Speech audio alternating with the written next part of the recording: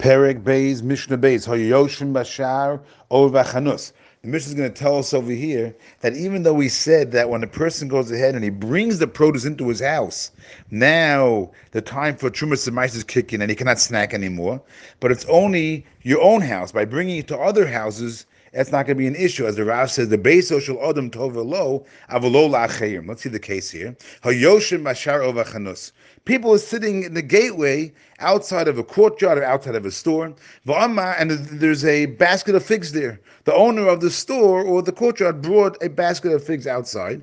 And he says to the people, take for yourselves as a gift. Take from those figs. Says the Mishnah, and they can eat from those figs, and they're potter, they don't have to worry about Trumas and Maasros. Why? The reason is because, as the Tiferes Yisrael says, when they pick up those figs, they own the figs now.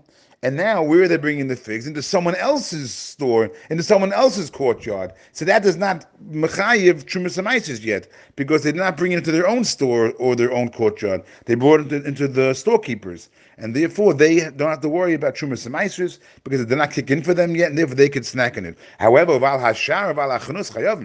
the person who owns the courtyard or the store, he's going to be obligated to Trumas and Maasros, so he cannot snack in it if he takes those figs that were outside and brings them inside the store or the courtyard.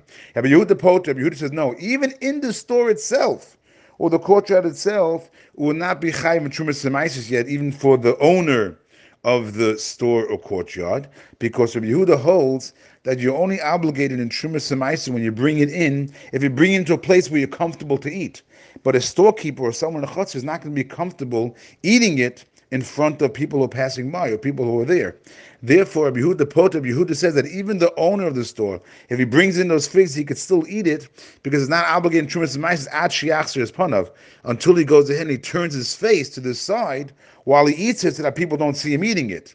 Oh, because then and now the obligation Trumas and Maasros will kick in. Oh, actually, Yishanim becomes shivaso, or unless he changes his seat before he eats it, so that he's not facing the customers while he's eating. So if he changes his seat in a way where he's not facing the people, then it'll be comfortable to eat. So now that it's comfortable to eat it, that's when the obligation of Trumas and Maasros will kick in, and then he would not be able to snack on it anymore.